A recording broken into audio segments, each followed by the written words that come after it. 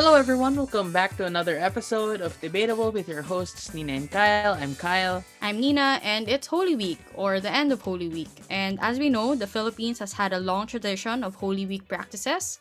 Churches are often full of people, and vendors are outside these churches in order to sell religious things. We also have some questionable practices, such as public penitentia, which is the act of publicly whipping yourself in order to ask for forgiveness from God, self flagellation, as a lot of people call it, and we also have things like cenaculo and pabasa. However, IATF guidelines dated March 21 banned all kinds of mass gatherings from March 22 to April 4, and this period covers the entirety of Holy Week, which includes Palm Sunday all the way to Easter Sunday. This rule, however, allows baptisms, weddings, and funeral services, but this is going to be limited to 10-person gatherings only. Yeah, the Archdiocese of Manila decided last Tuesday, so March 23, to defy basically the Philippine government's ban on religious gatherings in Metro Manila. They said, we will have our religious worship within 10% of our maximum church capacity. So the Manila Archdiocese, Pabilio, said on Radio Veritas, basically, the government is wrong. We should not follow such guidelines. These guidelines lack consultations and it breaks the separation of church and state. In Metro Manila, the bishops of Novaliches and Cubao, which covers the entirety of Quezon City, and the Bishop of Pasig, covering Pasig, Taguig, and Pateros, decided, however, to cancel religious gatherings in the area even before the government banned religious gatherings. So they basically complied, but not even as a direct result of the government enforcement. So this brings up a lot of debatable conversations. Does the government have the right to limit activities of the church? Is the church justified in its refusal to follow? Who are they accountable to? Does the individual right to religion and choice get to overturn government mandates? And is it principally consistent with the rest of government action? So, for this episode of Debatable, we'll talk about all those issues to give you a better understanding of how religions have been affected by the pandemic and possibly shed some light on the specific issues and tensions that exist right now between the government and these religious institutions.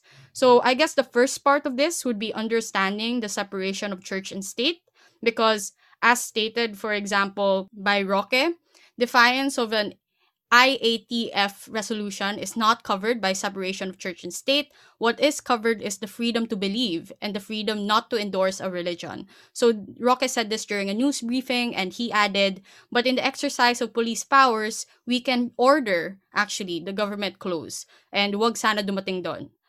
This was a warning basically to the archdiocese about defiance. I'm sorry, did you mean order the government closed or the government will order the churches to be Oh, closed? sorry. The government will order the churches closed. Okay. So I think that we can start this discussion by asking like what even is a separation of church and state? I already talked about this a little bit in our religion episode a really long time ago, but in principle, separation of church and state is basically a delineation of boundaries. So you put up a fence because strong fences make good neighbors. So there are things that are exclusive to the state, like, managing the economy, welfare, etc. There are also things that are exclusive to religion, spirituality, and whatnot. So basically, the separation of church and state means that the state can't tell the religion how to properly mediate between a citizen and God. Religion can't tell the state how to run the economy. Justice Isagani Cruz used this phrase, render unto Caesar things that are Caesar's, and unto God the things that are God's. So basically, there are functions that are exclusively to government. Only the government should be able to do that. There are functions that are exclusively to religion. Only religion should do that.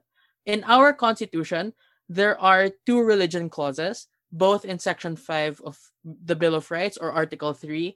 The relevant portion says, no law shall be made respecting an establishment of religion or prohibiting the free exercise thereof. So there are two clauses there. The first one is the non-establishment clause. The second is the free exercise clause. The first one, the one that Roque was saying when he was saying that the freedom not to endorse a religion, that's not really a freedom. It's the opposite of a freedom. It's basically restricting the state from creating a state religion. So you can't have a policy that prefers one religion over another. You also can't have a policy preferring non-religion, so like atheism over religion. The second one is the free exercise clause, which is basically you can't make a policy that unduly limits the ability of people to freely exercise their religious beliefs. So this issue is about the free exercise clause. It looks like from, just the text of section 5 of the constitution that you should never be able to restrict religious freedom. But as you can tell, there are a lot of bad things that you can do in the name of religious belief that we should not stand for.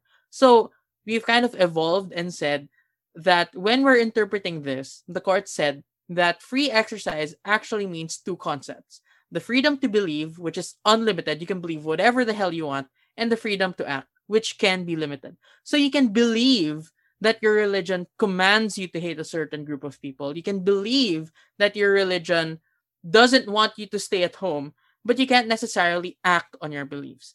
But in order for the state to validly restrict a religious action, so not belief, an action, it must be done to achieve a compelling state interest. And it should be in accordance with something called the doctrine of benevolent neutrality. So, benevolent neutrality, it's a kind of attitude towards the separation of church and state. There are many different kinds. I talked about this before. I just want to repeat that separation of church and state in the Philippines is a benevolent neutrality. When secularism, the separation of church and state, was first thought of by Thomas Jefferson, it was based on the idea that, look, we saw how religious influence messed up Europe. We should try to protect the state from religion in the United States of America. But when the idea was imported from America to the Philippines, we actually said, no, it's not about protecting the state from religion. On the contrary, it's about protecting religion from the state. So they called this benevolent neutrality because essentially the state should be neutral towards religion so as not to establish a state religion, but it should also try to accommodate religious exercise to the greatest extent possible within constitutional limits. So that's why we even have Holy Week. That's the reason why we are able to, not go to school during Holy Week. It's to accommodate religious exercise. And that's why we grant religious exceptions in general or exemptions in general. There was a case where school kids were kicked out of school because they refused to salute the flag during flag assembly because they weren't nationalistic enough. The court said, well, this is a sincerely held religious belief, so we should exempt them. So religious belief actually allows people in general to be exempted from facially neutral law. So on the contrary to what Harry Roque said, I think defiance of an IATF resolution hypothetically can be a part of religious freedom. Because historically, religious freedom can be used to exempt a person from following a law that seems to be neutral on its face. So, does that mean that we should just go to church? Again, there's a nuance here because a general rule is respect religious freedom, even if it would exempt sincere believers from following certain laws. The exception to this is that religious freedom can be restricted if there's a compelling state interest that can override that right to free exercise of religion. So, according to Professor Hilbay, the compelling state interest test, has three parts. Number one, was a person's religious freedom burdened? Number two, was this religious freedom sincerely held? So, was it a sincerely held religious belief? Like they're not just making stuff up to get out of class. And third, was the interest of the state so compelling as to override the claim? And assuming that it was so compelling, was the interest attained or achieved with the least intrusive means possible? So the real question here is, was the compelling state interest of fighting the pandemic attained with the least intrusive means possible? And, I can't say whether it is, because that might be construed as me giving a legal opinion, which is something I'm not really allowed to do. So far, I've just been stating what cases say and like to the best of my knowledge. But this might be completely different if I say, well, actually, this is not fulfilling the compelling state interest test. I will say this though. There are three ways that you can debate this. Number one, was this the least intrusive means? Number two, is the compelling interest test even correct? Because remember, in debates where knowledge about the law could be relevant, another question we can ask is, should the law change? And three, does the pandemic count as something important enough to override religious freedom in the first place?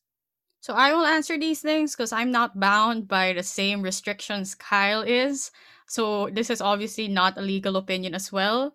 But even if it was misconstrued in that way, I don't plan on taking the bar, so it's fine, I guess. Or is it fine, Kyle, even if I don't plan to take the bar? Or are there punishments if someone gives a legal opinion?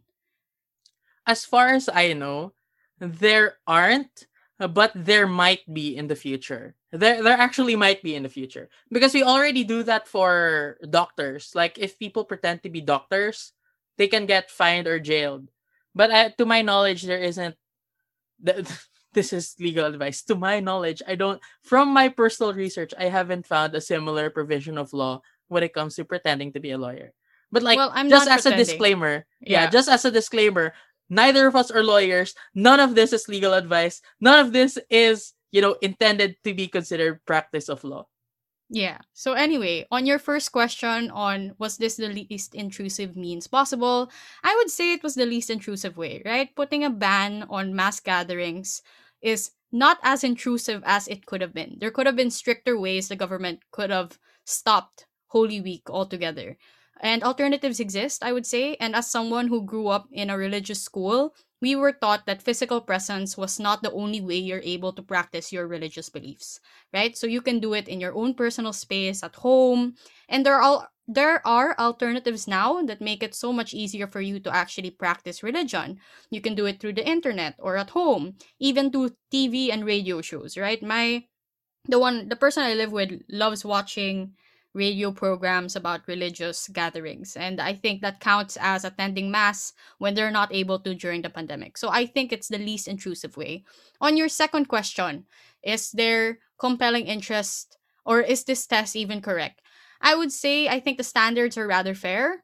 It's difficult to balance things as they are. So doing things in the least intrusive means possible seems to be the right way to go about things. However, though, I personally believe there's a conflict or a bit of a tension when it comes to the word intrusion, since that word can be highly subjective per individual. And what may be intrusive to some may not be intrusive to others. And I also think that's where the debate lies, right? Because some people think that this law or this restriction on mass gatherings is not intrusive, but others would argue that it really stops people from their own religious practice and stops them from like fulfilling their lifestyle to the greatest degree.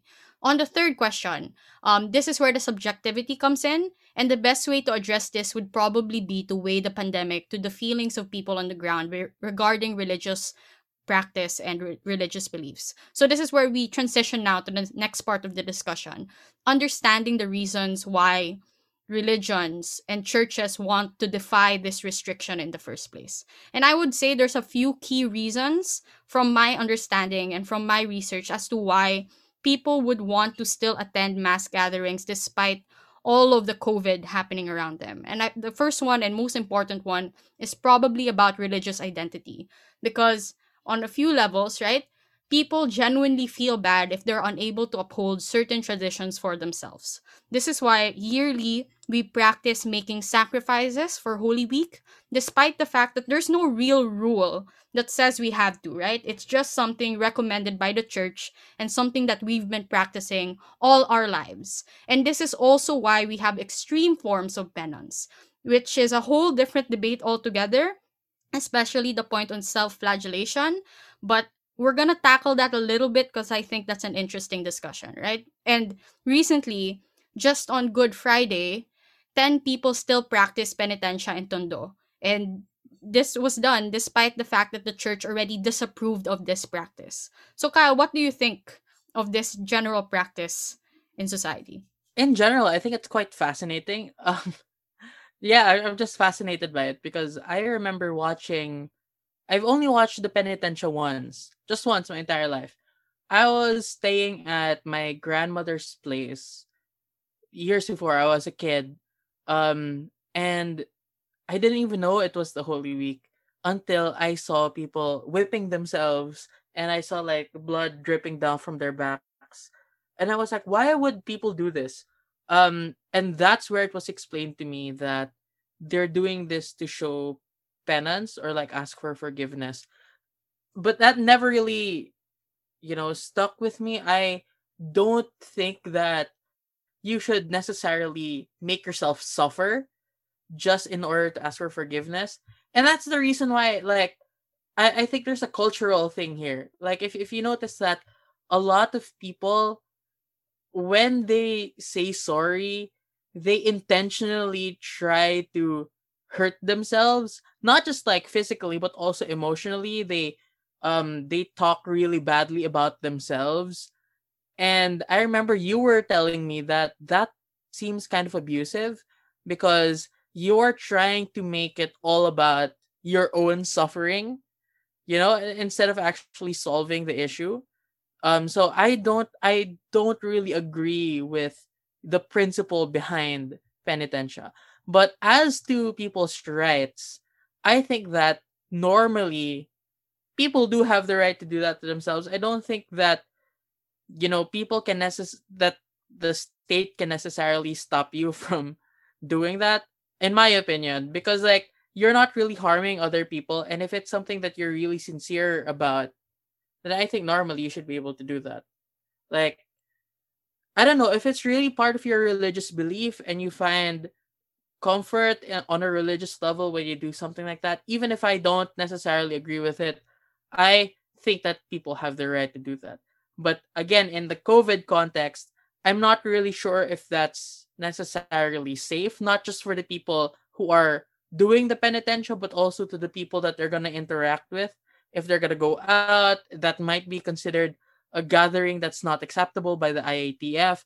So I don't know. I don't know. It's not it's not as black and white to me as for other people, because I think for other people, they just don't like the practice at all. They don't think that you should ever do it, or that there is ever any benefit to it. I personally see the benefit. That's why I can't really decide if that's something I should just like outright ban. But like, hypothetically, if they were following like proper procedures, or like doing social distancing while they were doing the penitentia, I don't I don't necessarily see the problem with that. Yeah, I would say it's also a very gray area issue because of the fact that, I mean, the church has already disapproved of it, but they can't necessarily stop their followers from doing something based on what they've seen, like historically being done, as well as what the Bible has said is a way to gain, like, or to ask for forgiveness. I would say personally, however, it's not a good it's not a good practice in that it tells people that you need to go to extremes to ask for forgiveness, when the Bible already in itself, and this is like arguing religion with religion, when the Bible already says that asking for forgiveness through confession should be something that's enough, right? And that's why we have confessional um like stuff all the time. Like, you're recommended to do it once a month, right? Or once every 2 weeks, or once every week, even if you're capable. And that's the reason that exists. So going to this extreme kind of contradicts the very same Bible that you say you are upholding. So there's a bit of a tension, I feel. I understand the religious side of it, but to argue using religion as well, I still do not get it. And this was a discussion I've had in high school as well as grade school, because I was that kid that would always ask, like, why does this practice happen? Or why do we practice the way that we do? And apparently, it's a very Filipino thing, right? For some reason, we have been ingrained to say or to think that we must suffer to a great extent to be able to be children of God. Which is also a bad mindset. I'm just gonna connect this a little bit to politics, because that mindset has also justified a lot of the government's inadequacies, because it would say that, being poor, you're going to be blessed when you go to heaven, or suffering now will give you blessings in the future. And I feel like that's a dangerous mindset to have as a person, as a citizen, as well as someone who's practicing religion. So that's just my personal stance. But I understand why people do it. I just think that we need to transition out of it eventually. Yeah, although you can, first of all, that is also the criticism against Mother Teresa, right? That she has this idea that suffering is very spiritual and sacred. And the effect of that was she had a lot of money, that was like donated to her and her organization, but she didn't really use it to alleviate suffering because she felt that, suffering was something that could bring a person to heaven. So that's not just a Filipino kind of criticism, although the extreme version of this and how normalized it is might be something that's unique to the Filipino citizenry. But if we're going to take a stronger stance, kasi medyo ano tayo, we're very soft in our stance so far. True. Um, let's try to go hardline and say no, this is just not good. I think a strong argument for saying that we shouldn't let people have these kinds of mass gatherings, even in the name of religious freedom, is that there are lots of alternatives that might exist. So you have online church services. Like, why can those things not be enough for people on the ground? Because you can say that why do you have to go to your physical church, actually hold hands with people? It might be just 10% capacity, but that is still, an added risk that you did not need to incur. But on the other hand, oh my gosh, the flip-flopping talaga that we have to do because we're debaters. On the other hand, you can say that actually it's built on a false premise. The false premise that these are legitimate alternatives. But from the point of view of the believer, there is no such alternative. That might be something that makes us ask, these things might not be enough for people on the ground. So there might be some deep connection to religious spaces, like physical religious spaces, that cannot be replicated at home, right? There might be a sense of tradition that lends legitimacy to certain actions. So, for example, if you're going to kneel um during mass, it might feel differently or more solemn if you're kneeling um in church as opposed to just kneeling, at home for no reason, and like your children will look at you like, "Nanay, what are you doing?" And then she will like, "Oh, it's Sunday or it's Thursday. I have to pray today." Oh, sorry, I'm just bringing something from home to this discussion. And also, Bishop Ruel Marigza, who's the General Secretary of the National Council of Churches in the Philippines, the NCCP.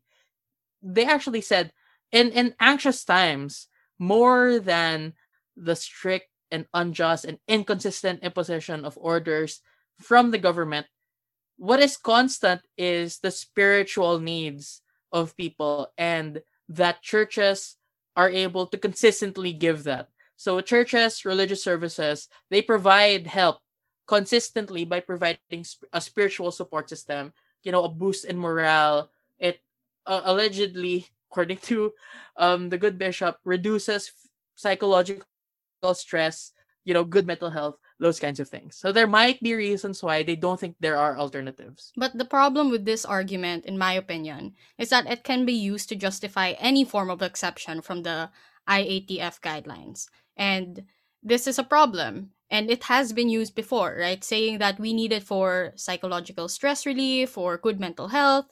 And personally, I don't think it's a very persuasive argument, though I do understand that religion may be more to some people than the rest. So I'm not going to judge if you are someone who truly and genuinely needs religion in order to function in your everyday life, just like someone who needs therapy, right? Or someone who needs like medicine, because there are people that genuinely see religion in that fashion. But to go hardline, um, as a debater, if I really had to go against this, I would say that once again, um, your needs need to come second compared to the needs of society, right? The fact that COVID is not just a personal issue but a societal issue, and you risking your own life and the lives of others should not be something we take lightly and should not mean that you should be exempted from it. I might take the opposite view for now. I might take the opposite view because, especially right now, like, we're a year into this. And the only reason why we have such strict guidelines right now is because of the catastrophic failure of the government. So you're punishing believers even more for things that are absolutely not their fault. Or, like, I'm assuming that it's not their fault for now. Or if there is some fault, certainly the fault is heavier on the government side. So Fair. I would say that like you can't really blame them because like if you have to go out like right now after a year in lockdown in order to find work or something like that, that is something that you might need to do. That might be necessary for you if you don't want to, suffer more, So I think that there are some times that even if your actions might harm more people, there might be instances where you are forced to do that. And in the same way that we can understand if you're forced to leave your home in contravention of IATF guidelines in order to get food or some other necessities, who are we to decide that religion is not a necessity for these people? Siguro in the earlier parts of the pandemic, we can understand like just hold on, just wait. But right now it's been more than a year already and things have just gotten worse. If people do not trust the government anymore and they're more willing to trust God to bring order to their lives, I think that's a legitimate thing for them to want to do. But on the other hand, you can kind of see that the church has certain incentives to uphold physical traditions. So there might be a disincentive for them to to use these alternatives like online services. So, like catering to devotees, adherence to the will of God, which is like to meet every Sunday, gather in His name, worship without fail, those kinds of commandment level things. Those are sort of incentives to uphold physical traditions because the church isn't just a collection of, individuals working on their own. For many people, the draw to religion is the fact that you are part of a community. So you can't really be satisfied with just practicing alone in your home. It really hits different when you see or when you foster that kind of community. So there is an incentive to uphold physical traditions, to uphold that sense of physical belongingness to a certain community. There's also this argument that I've read. Not my own argument, just placing that disclaimer there. But I have seen hot takes that one of the possible reasons why the church wants to uphold like the physical tradition is to accumulate money. Like that's the main way they earn. Like they don't get to earn from online gatherings or people worshiping in their home. They need to go to church in order to get donations, right? That's one of the main arguments that people say might be a compelling reason and interest the church has rather in keeping the physical traditional things alive. And Holy Week actually, as I've researched, is one of the most lucrative times for the church. Like they get a lot of offerings, they get a lot of donations during that time. They you get a lot from what do you call that service where they get money? There's a term for it. I forgot. My school will be disappointed in me. Well, same. Yeah, because I also forget. It's You just don't like know it. donations. Yeah, like Yung alam ko lang, it's like, it's called hulog. Like, maghuhulog ka lang ng pera. yeah, that where they pass the basket around basically. Yeah, so that's very lucrative for the church, and some people would say the church needs this time in order to, prepare for future spending, especially since the pandemic has taken a toll on the church and their ability to earn as much as possible. But again, this is also rather debatable given the fact that the church is a big institution. Some would argue they can survive without money for a while. But that's a separate issue. So some would argue that that need is inconsistent. And speaking of inconsistencies, I guess this brings us to the last part of our discussion, which is talking about the inconsistencies of the state mandate. Like, why is it that personally I find this state mandate to be rather weird, given the fact that it doesn't really mesh with a lot of the different policies they put forward. So, Caloocan Bishop David, Vice President of the CBCP, was on the side of the Manila Archdiocese and slammed Duterte for banning church gatherings while allowing gyms and spas to operate in the area, now labeled as NCR Plus. And NCR Plus is another issue altogether. We'll probably tackle that next time. But for now, all you need to know is that gyms and spas are allowed to operate in certain capacities. Fitness centers can hold up to 70% capacities under NCR Plus. Personal care establishments can hold up to 50% capacity. so the people are kind of questioning, like, why is it that churches are not allowed to gather even at 10% capacity, or even if they were allowed, because I'm not sure if this like mandate was shifted. From my research, it wasn't, right? But the church gathered anyway at 10% capacity. The main question became, why not to the same degree as other establishments that might not be as essential to people? Yeah, so there are many theories. I mean, I can only speculate, but there might be some reasons why you allow 70% capacity for fitness centers, personal care establishments 50%, but we don't allow, the church to gather. First of all, it might be in general easier to hold these private institutions accountable as compared to the church because again of that separation of church and state. There's no separation of, fitness first and state. There's no separation between those two. So it might be easier to hold those institutions accountable. There's also the idea that the church can survive a week of quote unquote no normal business given the power that they already have. But I guess another theory that I just thought of just now is maybe there's a hierarchy. Like we put a hierarchy on the goods that they produce. So fitness centers, at least they help you stay healthy, right? As well as personal care establishments, they help you, care about yourself.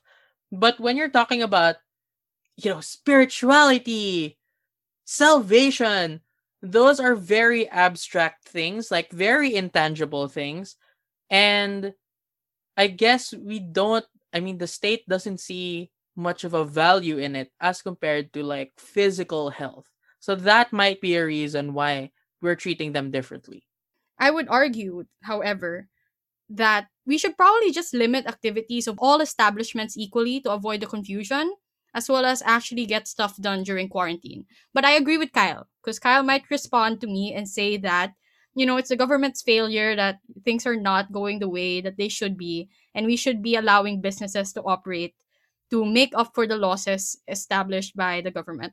But I would still say, right, probably the solution would then be to force government action to be better by closing everything properly, actually having decent quarantine, while at the same time having ayuda, which is not the case that we see today. But that could harm businesses, I see. That might not be as powerful as the church, but I would say that if the government was able to do their job properly and actually subsidize these institutions and these establishments, then the outcome probably won't be as bad. So it's a problem solution mismatch, I would say. We shouldn't be stopping establishments. We should be forcing governments to make accommodations for those establishments. But that's just me. My opinion about your opinion is that it sounds nice, but it's like a fantasy world. I don't think that it's gonna happen. So I'm not sure if the ideal that you're talking about where we limit everyone in order to avoid the confusion, get stuff done during quarantine, like pressure the government in order to do things better. I mean, that hasn't worked for the past year. I'm not sure if it's gonna work anymore now. But again, you're perfectly correct in saying that it might harm those businesses that aren't as powerful as the church. Because for those businesses, they're still gonna have to pay taxes, I believe, on the use of the property, or they might have to pay rent. But for the church, they don't have to pay taxes on the land. So that might be a difference. That again, that might be a reason why the church can survive another few weeks of no business as opposed to smaller. So again, there are so many debatable issues here. The not the least of which is what is the responsibility? Like what is the burden of a religious believer in this whole situation? Because it seems like the government again is shifting the burden to an individual person, especially an individual believer. Is this a permissible use of state or police power to restrict religious freedoms? So I think we can end here. This has been a very long week for everyone. We know like several people who have lost people.